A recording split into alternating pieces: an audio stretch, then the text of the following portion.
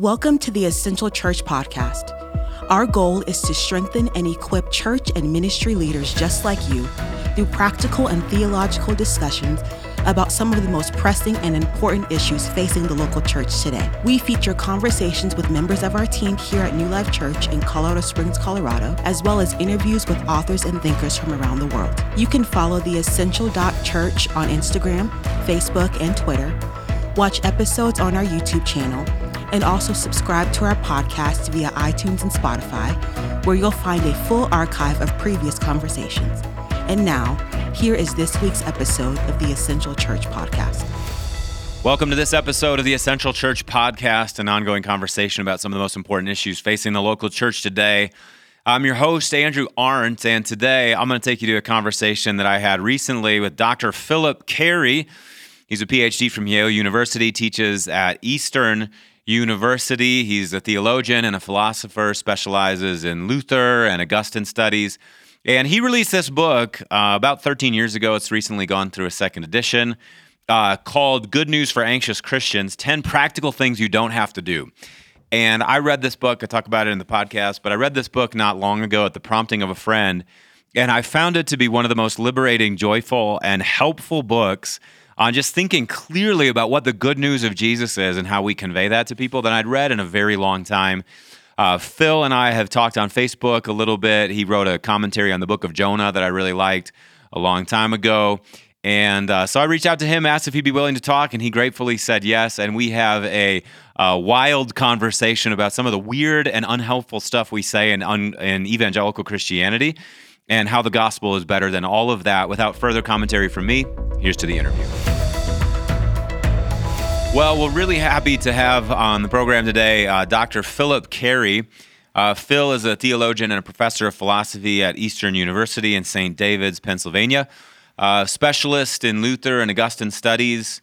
And this is from the bio on the website at Eastern University, and I'm ripping this straight from the bio because I loved it, and it actually says, this is like true to my experience of you, Phil, but it says, Dr. Cary loves learning things by reading old books.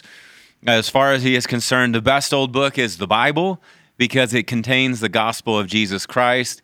It always cheers him up to teach anything that has to do with the gospel. Consequently, he has written a theological commentary on the presence of the gospel in the book of Jonah.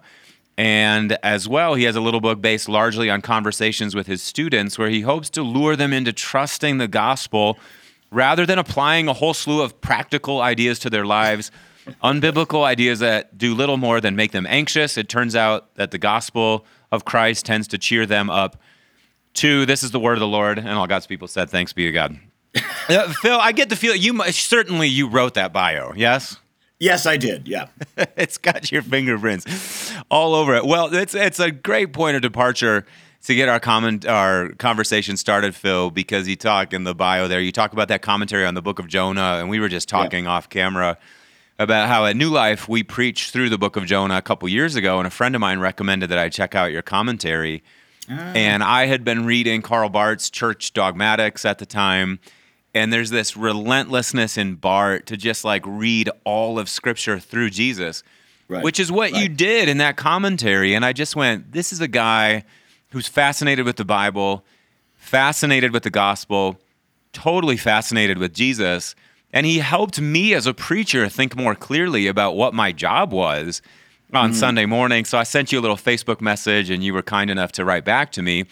And then, and this gets to what I want to talk with you about today, it might have been 6 or 8 weeks ago, I was in a conversation with a friend about the challenges of pastoral ministry in our day. And he said to me, he goes, Philip Cary has this book, and I've got it here with me today, called Good News for Anxious Christians, 10 Practical Things You Don't Have to Do. And he said, if I had any book that could like summarize my philosophy of ministry, it would be this book. And I went, that is a profound statement for somebody to make. So I bought it, and I read through it, and I went, holy smokes, this thing is dead on. So, Phil, man, can you just talk to us for a second? Because I want to get into some of the content of this book, but talk to us about where this book, which now is 2010, I think is when it was released, so it's not new. But tell us where this, it strikes me as very fresh, I'll just say that. But tell me where it came from. Well, yeah, there is a second edition now, so it's had some legs. It came, yeah, Good News for Anxious Christians. Came from anxious Christians. I was hanging around with a lot of anxious Christians, including my students, who are often very anxious about, the practical advice they'd been given about how to live the Christian life was making them anxious because, you're supposed to follow the advice and it's supposed to transform your life. And you look around at your life and the practical advice, maybe you're not following as well as you should, and your life is not working out as well as it should. And what's wrong with your Christian life? And is God in your life or not? And, before you know it, if the gospel is replaced by practical advice, yeah, before you know it, you're anxious about whether the practical advice is really working or whether you're doing it right. Right. Why do you think, I want to ask you about this a little bit later, but why do you think there has been such a turn to practical advice in American evangelical Christianity? Well, part of it is because of anxious pastors. Yeah. Pastors want to transform people's lives and so on. Yes. Right, and this is a good thing if transformation means, Christian formation. Yeah. But there's this odd mistake that we make, and it was diagnosed 1,500 years ago by St. Augustine, where we think the way to get somebody to change their life is to tell them how to change their life. Well, that means you preach law, not gospel, right? Because law is telling us what to do. Yeah. Gospel is telling us what Christ does. Yeah. And it turns out what really changes us is preaching the gospel of Christ. Yes. But the problem is that you have to actually trust Christ and the Holy Spirit to do the real work of transformation then. Yes. Right? Yes. And that's a little scary. I think there is a kind of, a bad theology or ideology really that says you have to be relevant, you have to be practical. And that means you have to talk about what people are supposed to do, which means you're supposed to preach law, not gospel, after all, right? Be practical, be relevant, make it all about me, my life, my heart, my doings, what I'm supposed to do. It ends up being me-centered and works-centered, and therefore anxiety-producing. How much do you think consumerism has something to do with this? That we live in this American consumerist ethos where it's like if you're going to have anything to offer, you've got to show how it's the latest, the greatest, the best, the brightest, and the most effective. Oh, I think it's very consumerist. What we have, I think, is churches that are trying to compete in a spiritual marketplace. Right. Where you're competing against, lots of other spiritualities, Christian and otherwise, and, various forms of hedonism and so on. Like, what's your lifestyle choice? Well, the church gets into the market and says, we've got a nicer lifestyle than everyone else, right? Yeah. And again, you try to make this appealing to people by making it quote unquote relevant. And hopefully that will build up the numbers of the church, more people in the seats, bigger budget, right? And all that gives you the wrong kind of incentive, right? Instead of giving people Christ, which is what the gospel does, you're trying to get them to live the kind of life where they're coming to church, giving money to the church, behaving like nice Christians, and it makes you anxious if they're not. Yes. So you got anxious pastors as well as anxious Christians, and that's the result of consumerist Christianity. Yeah, well, I think it's it's bad theology plus a consumerist ethos, right? Has gobbled us up. Right. We've given into law. We've pivoted away from the gospel. And then we've said we have to stay relevant. We have to be competitive in the religious marketplace. And when you have those two things working together, you really have a perfect storm, don't you? Yes, you do. That's right. Okay, so your chapter titles. This is one of the things I love the most about your book was just how you took dead aim at so many things that are just, they're things with us in the church. And the chapter titles are really provocative. Why you don't have to hear God's voice in your heart. Why you don't have to believe your intuitions are the Holy Spirit. Why you don't have to find God's will for your life, and so on and so forth. There are 10 of them just like that. And I want to drill into a couple of these just to give people a feel for what you're doing. So we'll start with the first one. What do you mean when you say you don't have to hear God's voice in your heart? Because we need to be led by the Lord. This is part of what it means to be a Christian, is that we're under the leadership and the guidance of the Holy Spirit. But you're saying you don't have to hear God's voice in your heart. What do you mean by that? Right. Well, I mean that we should listen to the Word of God. And there is such a thing as a law of God. We should learn that. We should learn the Ten Commandments. But there's also the gospel. We should believe that. And these are words of God that come to us from outside our own hearts. Mm-hmm. We can literally hear them with our ears. Mm-hmm. Whereas my anxious students were trying to listen for God's voice in their heart, which means not listening to a word that comes into their ears from some other voice, like the voice of someone preaching the gospel, but instead they're trying to listen basically to their intuitions. They're trying to figure out which of the thoughts or intuitions or voices in their heart is really God. Let me give you an example that I used right at the beginning of the book. I was flabbergasted the first time a student spoke up in class, and she said, "Yeah, God told me to break up with my boyfriend." And I'm thinking, how does that work, right? And I tried to imagine it, and here's what I imagined. Imagine a young woman coming back to her dorm room, and she's talking to herself and saying, "I love my boyfriend. He's so great. He takes such good care of me. He's always watching over me. He's always controlling me. He's always making sure that I don't ever get out of his sight. He's always controlling me. I have a bad feeling about this." Yeah. Right? So you got some of the loud voices in your heart, right? "I love my boyfriend." And then you got some of the quiet voices, like, "I have a bad feeling about this." Now, that quiet voice is your own voice. It's wiser than the loud voice. Yeah. And you ought to be listening to it. Yeah. Right? And some of these wise voices in your heart will be part of the shape of your heart if your heart is trained by the Word of God in Holy Scripture, right? And that's where intuitions come from, is the formation of the heart. Yeah. But it's still your own voice. Yep. And it was a really sad thing to think this young woman, the only way she could break up with a manipulative and controlling boyfriend, right, if I've got the scenario right, is by taking the wisest voice in her own heart and saying that's God. Right. Right? Because she couldn't really believe that she herself had a right to say no to a manipulative and controlling boyfriend. Can I say something here? That section really got me, and I actually pulled a quote right from that example where you said that the sad thing is not that she listens to the quiet little voice, but that she can't admit it's her own. Yeah. She has to label it God's voice in order to take it seriously. Right. Apparently, she never thought of her own voice as something worth listening to, so she has to say it comes from God. Yeah. Can you talk for a second about how even thinking in that way actually destroys your relationship with yourself in a way that makes living a holy, whole, and coherent life impossible? Right. Yes. You've got, pardon me. Yeah, you've got people for whom your own voice doesn't matter, right? Your own voice doesn't have authority. Right. Now, what God commands us to do in no uncertain terms is to seek wisdom, right? That's right there in the book of Proverbs. Yep. Right? Whatever you get wisdom, says the proverb.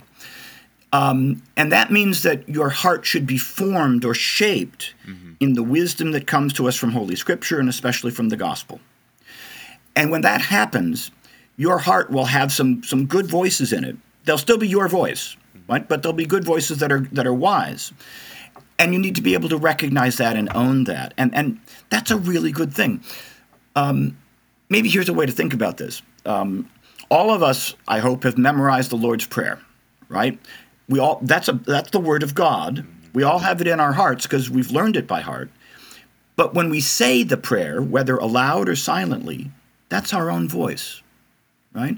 So our own voice can give voice to the Word of God. It happens all the time. Right. It happens in good preaching and teaching and singing.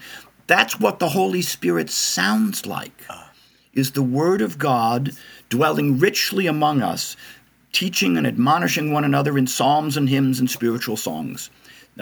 That's Colossians 3, I think. Right. The parallel passage is Ephesians 5, where it says, "Be filled with the Spirit, teaching and admonishing one another in psalms and hymns and spiritual songs." And they're both plural, right? You guys, be filled with the Spirit. What does that mean? Let the word of Christ dwell among you richly. What does that sound like? It sounds like the good news of the gospel, getting from human voices into human ears and into human hearts, where your own inner voice can rejoice by speaking the word of God. And that's what we should recognize about how God speaks.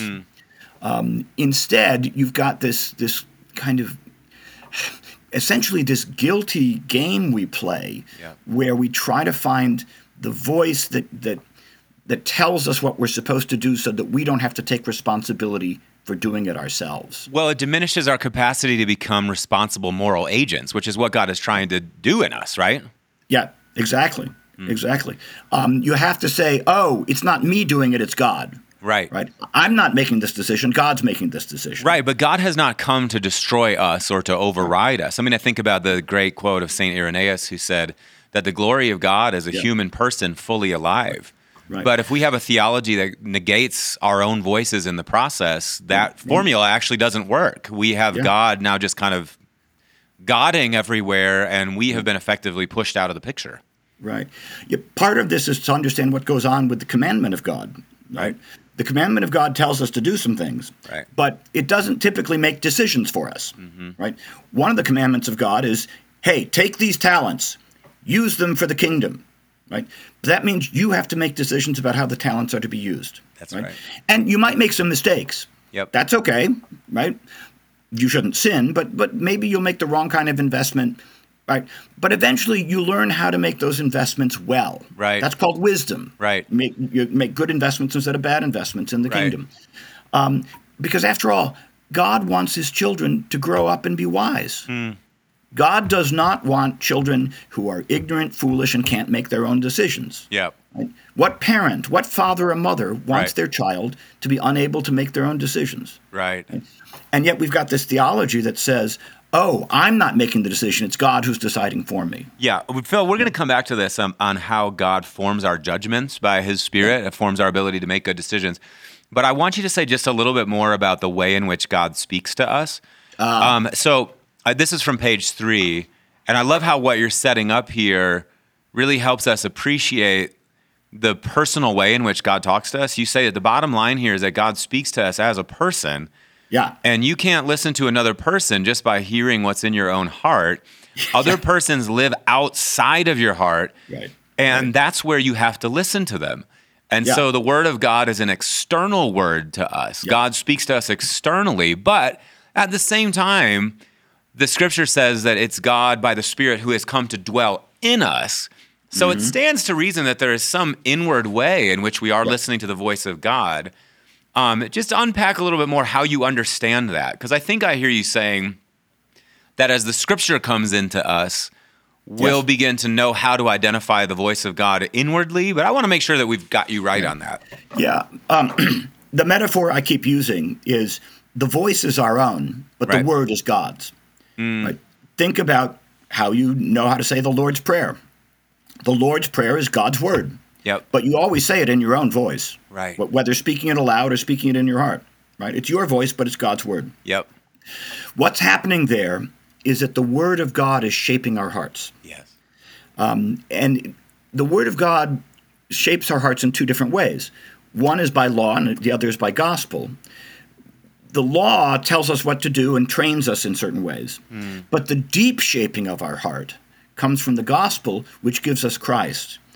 When we hear the story of Christ and receive his promise and take hold of it by faith and do it over and over and over again in a good liturgy, in good preaching, in hymns, day in and day out, Sunday after Sunday, our heart gets reshaped in the image of Jesus Christ.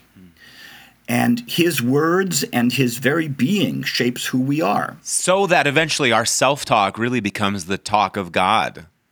Right? Yeah. Because God's voice has so been overlaid on our voice? Is that kind of what you're saying? Well, think of what happens when you say, Our Father who art in heaven. Right. You're the one saying it. Yes. But whose word is it? Right? We call it our Lord's Prayer because it is Jesus' own words coming out of our voice and our mouth. I love that. What I hear you saying, and this it comports with my own experience with God, law and gospel. So I'm thinking about Psalm 119, the unfolding of your words gives light. It gives understanding to the simple. That the commandments, as they come to dwell in us, they shape a moral imagination so that when we're in whatever situation and we're unsure what to do, we have a sense of what God would say because we know what he has said, and it's come to dwell in us. And that little voice in us that tells us, go this way and not that way, is the voice of God in our own voices. And then also on the gospel side of it, those times when we're in darkness or we don't know what to do or we have failed in some way and we're experiencing the weight of condemnation and shame, all of a sudden we hear the comfortable words of the gospel come to us. Come to me, all you who are weary and heavy laden, and I will give you rest. And so we know how we should feel because of what God has spoken to us. Yeah. One of the phenomena that you just put your finger on is the old phenomenon that used to be called conscience, right? Oddly enough, that's a word that seems to have dropped out of a lot of Christian vocabulary. I think it's been partly replaced by this practice of listening for God in your heart so that God will tell you what to do, right? God doesn't actually make decisions for us, right? But he has taught us what he wants, right? He has taught us to love our neighbor. He's taught us not to kill, which means to guard everything about the life of your neighbor. Not to steal, which means to guard the property and the reputation of your neighbor. Right. Not to bear false witness, which means to speak well of your neighbor. And if you have taken those words of God on board and it's been shaping your heart, then your conscience is going to nag at you when you're unkind to your neighbor, right? When you're not caring for your neighbor's life and property and reputation. So the voice of conscience is important. But then at the end, we need more than our conscience. We need this word from God himself that comes to us in a certain kind of surprise all the time. You know, it's this gift of his own son, right? Which is better than our conscience can give us, right? The law can give us conscience, but the gospel gives us Christ. Okay, what and you're saying right here, what you're saying right here takes us into a later chapter. It's directly related to it. And this is, I laughed when I read this chapter because this is so much part of the water supply of the evangelical Christianity that I was raised in. You have to, through a long process of discernment and intuition and prayer and consulting with others, one thing that's very important for Christians is finding God's will for their life. Where am I supposed to go to college? What's my career supposed to be? Who am I supposed to marry? What city should I live in? How many kids should we have? What church should I go to? How much money should I put in my 401k? And so on and so forth, and on and on and on it goes. You think that trying to find God's will for your life makes Christians anxious, and so you say you don't have to find God's will for your life. Say something about that. Right. You don't have to find God's will for your life because God has told you what his will for your life is. It's right there in Scripture. You can read the Ten Commandments. That's God's will for your life. You can read the twofold law of love. Love God and your neighbor. That's God's will for your life. Yep. You should believe the gospel. That's God's will for your life. Or there's that wonderful passage from Malachi, right? He's told you, human being. He's told you what is good. Right? And what does the Lord expect of you? Yeah. But to do justice, love mercy, walk humbly with your God. All right, now you know God's will for your life, right? What doesn't happen is that God doesn't make particular decisions for us, not as a rule, because he wants us to learn to make wise decisions ourselves as responsible adults. The key example of this is young Solomon, right?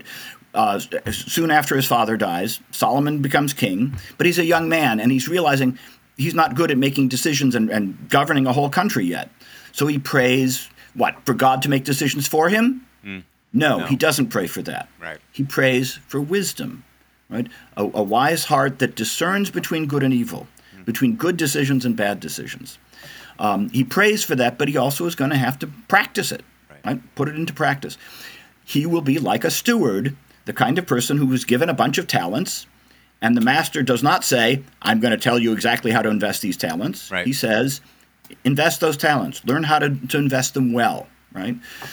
Don't bury them and wait for me to tell you what to do with them, right? So we need to learn wisdom, and God wants us to learn wisdom. And I still remember a student saying, but if I make my own decisions, I'll make mistakes. Yes. Yes, of course you will, right? God does not mind it if you grow up, which requires making some mistakes on the way. Yeah, Right. Sure. Right. I mean, I love how, again, what I love about your book is how connected it is. So what you're really saying here is, look, God has revealed his will. Sure. to you. So if you immerse your mind in the scriptures, what that's going to do is that is going to form your imagination in such a way That's right. that when you come to certain forks in the road, you're going to know what to do. And even if you make mistakes, good news for you is that you've immersed your mind in the scriptures and in the gospel, and you'll know that God is a merciful God, and he's going to forgive you, and this is all part of the growing. Right. So I love all of that. Let me just play the devil's advocate here for a second. Okay. Because, so I'm thinking of the Apostle Paul. Mm-hmm. But when God, who set me apart from birth and called me by his grace, was pleased to reveal his son in me so that I might preach him among the Gentiles, I was not disobedient, but I went, and so on and so forth, thus launching Paul's ministry career. So it seems like you might be saying, just immerse yourself in the scriptures, and then you'll just kind of do whatever you want as God forms your imagination. But it seems like when we read the scriptures, there are times when God very definitely reveals himself to somebody or alters the life path for somebody in such a way where it's like, this is what you're going to be doing now, young man or young woman. Talk to us about that. Like, what's the role of the specific, truly the specific will of God for us inside this? Right. Those moments when God calls us into vocation. Right. There are several ways that happens. What you don't see is anybody in Scripture sitting quietly and listening to the voices of their heart to find out what God is saying in their heart. Nobody suggests that that's a practice that you should use. Right? You don't find that in Scripture. You do find lots of people saying, God spoke to me. Mm-hmm. Right? But very often the Scripture just isn't interested in how. Right? That's not the issue. Sometimes we do learn a little bit about how. So here's Paul. Well, actually, back then he was called Saul. He's on the road to Damascus. Is he listening for God's voice in his heart? No, he's hoping to kill a lot of Christians, right? And that's his intention, right? God has other plans in mind, but it's not like Paul is listening to what's going on in his heart. It's Jesus from heaven. The heavens open. Jesus knocks him off his horse and says, why are you kicking against the goads? Why do you think? Why are you persecuting me? Right? And it seems like this must have been a voice that came from outside Paul's own heart, because his heart was bent on killing Christians. And here Jesus is saying, you better cut this out. Why are you persecuting me? I've got other plans for you. Right? Now, that's pretty dramatic and pretty unusual. Right? Something that happened much more usual, much more common. My sister, her oldest son, when he was born, turned out to be blind, deaf, and disabled.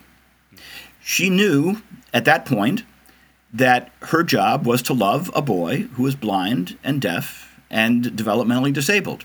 She knew that was her task, right? God didn't have to sort of speak in some special way in her heart. She was well-formed enough as a Christian and with a Christian conscience to know, of course I'm going to love my son. This is going to be difficult, but this is my calling now. Right? She knew that.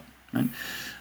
That kind of thing happens all the time. Christians recognize what their duty is. Yeah. Isn't that an important word that we've kind of forgotten, is duty? Right? Yeah. And partly that comes from circumstances. Right? All of a sudden, your son is injured and disabled, and this is the one you're going to love for as long as he lives. And that's how God is speaking to you. Yeah. Yeah. Boy, I love that. So you're, I hear you saying God can and does alter our destiny and our lives. Sure. And that will happen. But what Saul was not doing was sitting around nervously wringing his hands about what the will of God was. And so if and when God wants to dramatically alter our course, he can alter our course. But the normal way in which he guides us by his will is by, it's Romans 12, Don't be conformed to the pattern of this world. Be transformed by the renewing of your mind. Then you'll be able to test and approve what is the will of God, his good, pleasing, and perfect will. Right. Yeah. Right. Well, I want to take you, there's so much that we could talk about. I want to skip all the way to the last chapter, chapter 10, where title of the chapter is Why Basing Faith on Experience Leads to a Post-Christian Future. And you write this, I'll just tee you up this way. But you say that Christian faith is about Christ, not about experiencing Christ. There's a difference and it matters. We put our faith in a person, not an experience. We do experience Christ in our faith, and it's a very good thing, but that's not the really important thing in Christian faith or even in Christian experience. the person in whom we have faith is the really important thing in the Christian experience. I love your kind of elliptical way of handling that because I think it's the right way of handling it. But I'll just say again, I think this is a place where a lot of people might object a little bit. Like, I come from the Pentecostal charismatic tradition, and one of the gifts I think that tradition has given to the wider Christian world is that it reminded everybody that faith can't just be intellectual or formalistic. There's a person involved with this, you know? Right. So help us here. You say that Christian faith is about Christ, not about experiencing Christ. There's a difference and it matters. Right. What's the difference and why does it matter? Right. Well, a person is something different from an experience, right? And Christian faith is about that person. Mm-hmm. I think the best way to think about this is in terms of what you could call the direction of attention. What are you paying attention to, right? When you fall in love, are you paying attention to what a wonderful feeling it is? Well, then in that case, your feeling is going to turn into mush pretty soon and turn sour very quickly. When you fall in love, what you're paying attention to is the person you love, right? And it's not about the feeling, or if it is, then you really don't care so much about the person. You only care about yourself and your feelings, right? Mm-hmm. So imagine a bride waiting for her bridegroom to come, right? And she wants to learn to be a good bride. How do you preach to that bride waiting for her bridegroom? Mm-hmm. Do you tell her all about the feelings she's supposed to have? Mm-hmm. Or do you tell her about her bridegroom? What does she want to hear? Yeah. She wants to hear about the bridegroom. She wants to hear about the beloved. So likewise, when the gospel is properly preached, it's not all about our feelings. It's about Jesus Christ. Mm-hmm. And precisely that is what builds up Christian feelings and Christian experience, right? Mm-hmm. How do you teach the bride to love her bridegroom? You tell her about the bridegroom. Mm-hmm. That's what builds her up in love and faith and hope. So, if I want to learn to love my wife, what I think about is my wife, not about my feelings. Not about my feelings about my wife or my experience of my wife. You say this, that the turn to experience is a failure because it's based on a misunderstanding of how experience actually works. Focusing on your experience waters down your experience because experience feeds on what it experiences, just as love feeds on news of its beloved. So I take it that all those churches out there that like to talk about their worship experience, you would have no small frustration with that kind of language. I have some frustration with that. In particular, I think it makes people anxious. Because imagine going to a church where they have worship experiences, and you don't feel very worshipful that day, right? I've had that experience, and what are you supposed to do? Do you fake it? Do you feel like you're not really a Christian because you're not feeling the things you're supposed to feel, right? You don't have any good options, right? So one of the nice things about the intellect, as opposed to feelings, is the intellect is about truth. And you get to hang on to the truth even if you don't happen to feel very good about it that day, right? Now, usually intellect and feeling work together, right? Right. You take hold of the truth of the gospel and it makes you glad. That's the normal thing. But sometimes, for instance, you might be depressed. You might be sick, right? You might be able to hang on to the truth but not feel anything about it. Yeah. Depressed people often are like that, right? They don't have the feelings that they would like to have. Do you blame them for not having the right feelings? No, right? Let them hang on to the truth, which is the gospel. And there's a lot of courage in that. Isn't it interesting how that way of approaching worship, like come to our worship experience and then a person comes in and they don't feel like they can measure up to the experience. You said there are no good options. It just like occurs to me that even in its own way is like a modern form of law, isn't it? Sure, you bet. Yeah. It disguises itself as feelings, but it really is a law that you have to have the right feelings. If you don't measure up to this, you're not part of the thing. You're missing it, right? Like, what's wrong with me? Everybody else is praising God, and I don't feel like it. What's the matter with me, right? Yeah, and the gospel comes along and says, well, you're a sinner. Everything is wrong with you. The whole thing is broken. But God has given himself to you in Jesus, and he's your hope. Right. And that's why, good worship will do that all the time. Yeah. Right? Good worship will point to Jesus Christ. Yes. Right? And that's why it's glad. Right? Yes. But bad worship will say, you've got to be glad or else your Christian life is a wreck. So what's wrong with you? Well, I love how one of the things that you talk about towards the end of the book over and over again is you talk about how, like, why is it that we get so happy when we sing the Christmas carols? And some of that is nostalgia, but I think a lot of that is just they're telling us the story of our beloved. You bet. And the right kinds of emotions are dispelling the clouds of gloom and sadness in us. Yep. And sometimes you sing Christmas carols and it doesn't move you very much.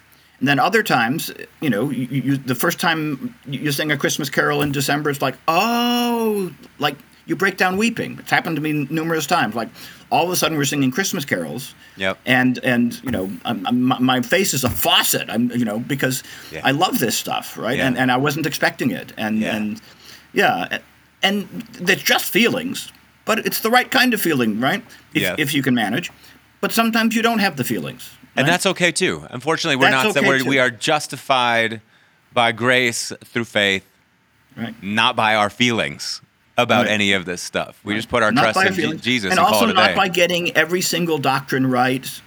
Checking off all the boxes and making sure you've learned all the doctrines. Yep. So neither intellect nor feeling justifies us. That's right. Jesus Christ justifies us, taken hold of by faith alone. Okay, so we've got like 1 or 2 minutes left. Phil, you have a captive audience of pastors and worship leaders listening to this podcast. What do you want to say to them? Your job is to give people Jesus Christ. It's a lovely job. Isn't it a wonderful task, right? So study for that. Enjoy it. Sing a lot. Preach a lot. Study a lot. And be glad that you have this wonderful privilege of giving people Jesus Christ for their lives and for their salvation. I love it. Phil Cary, you are a blessing. The book is Good News for Anxious Christians, 10 Practical Things You Don't Have to Do. Thank you for the many ways in which you have liberated all of us by this book. Phil, we pray blessings on your head and a rapid healing to you. I know you're struggling with a little illness over there. Yep. Thank you very much. Glad to be with you.